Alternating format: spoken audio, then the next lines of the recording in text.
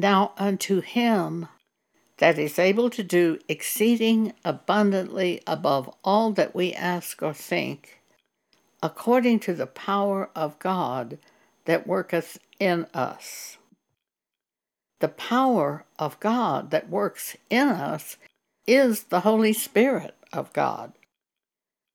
He brings to our mind the way of God in the issues of this current life. Here is an example. In 2020, I was considering putting new upholstery on the front seat of my 25-year-old car. As I thought on this, I heard these words in my mind. Or you could just buy a new car. I was really shocked, for I had never thought of buying a new car. But I could buy a new car. I had just sold a house in Texas.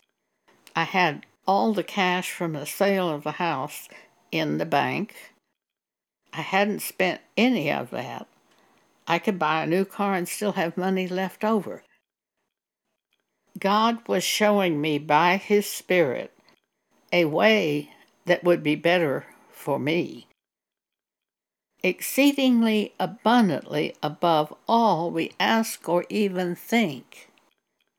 Power that lives in us is the power of God, the Holy Spirit. 1 Corinthians 3:16, Know ye not that ye are the temple of God, and that the Spirit of God dwelleth in you?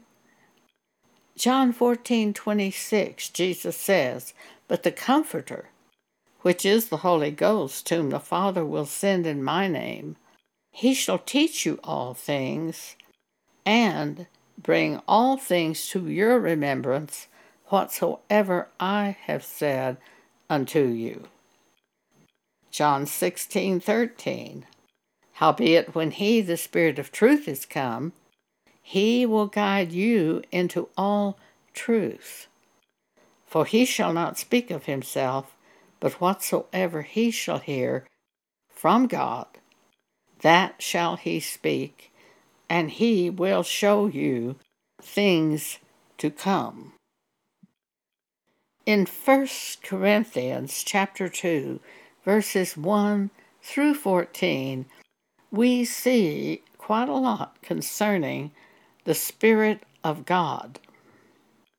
Paul says, And I, brethren, when I came to you, came not with excellency of speech or of wisdom, declaring unto you the testimony of God. For I determined not to know anything among you, save Jesus Christ and him crucified. And I was with you in weakness and in fear and in much trembling. And my speech and my preaching was not with the enticing words of man's wisdom, but in demonstration of the Spirit and of power, that your faith should not stand in the wisdom of men, but in the power of God. See, the Holy Spirit just brings to our mind what God wants us to say. And we speak those words, or we tell of those examples. Verse 9, But as it is written, I have not seen nor ear heard, neither have entered into the heart of man the things which God hath prepared for them that love him. But God hath revealed them unto us by his Spirit. For the Spirit searcheth all things, yea, the deep things of God.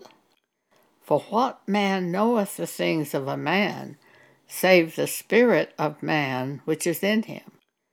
Even so, the things of God knoweth no man, but the Spirit of God. Now we have received not the spirit of the world, but the Spirit which is of God, that we might know the things that are freely given to us of God. which things also we speak, not as the words which man's wisdom teacheth, but which the Holy Ghost teacheth, comparing spiritual things with spiritual. Verse 14, but the natural man receiveth not the things of the Spirit of God, for they are foolishness unto him, neither can he know them, because they are spiritually discerned. So if you want to know more about the Holy Spirit of God, take these scriptures and keep them before you and look at them and think on them and pray for God to give you understanding. Thank you for allowing me to share with you today.